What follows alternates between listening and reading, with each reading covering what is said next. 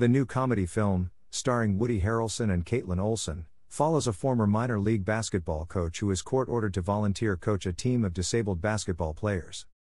The players, known as the Friends basketball team, are all portrayed by disabled actors. While hundreds of disabled actors auditioned, the team of 10, comprised of Madison Tevlin, Joshua Felder, Kevin Yanucci, Ashton Gunning, Matthew Von Der Ahe, Tom Sinclair, James Day Keith, Alex Hintz, Casey Metcalf, and Bradley Edens, were each selected unanimously after delivering stellar audition performances. The production team also consulted with disability-focused organizations including Special Olympics and Best Buddies to ensure authenticity and accessibility were at the center of the project. Director Bobby Farrelly had no doubts that this was the correct decision.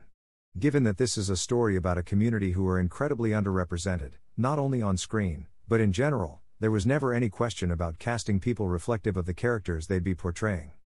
Universal has been tackling authentic representation in other projects as well. Peacock's Celebrating Disability On-Screen collection launched last year, and Universal recently partnered with 1 in 4 Coalition, a group of industry leaders working to enact positive change in the disability media landscape, who helped with the Champions release. Farrelly elaborated on the importance of such representation in the film. We've become aware that disabled actors tend not to audition for non-disabled roles, so when the character is disabled, it should go to a disabled actor. This authentic casting mindset was also part of Universal Pictures' highly anticipated adaptation of Wicked, which put out an extensive casting call to find the perfect actor to portray the film's disabled character, Nessarose. Overall, the film is a strong example of how accessibility and inclusion ultimately result not only in a more equitable industry, but in a more truthful form of storytelling that audiences are asking for.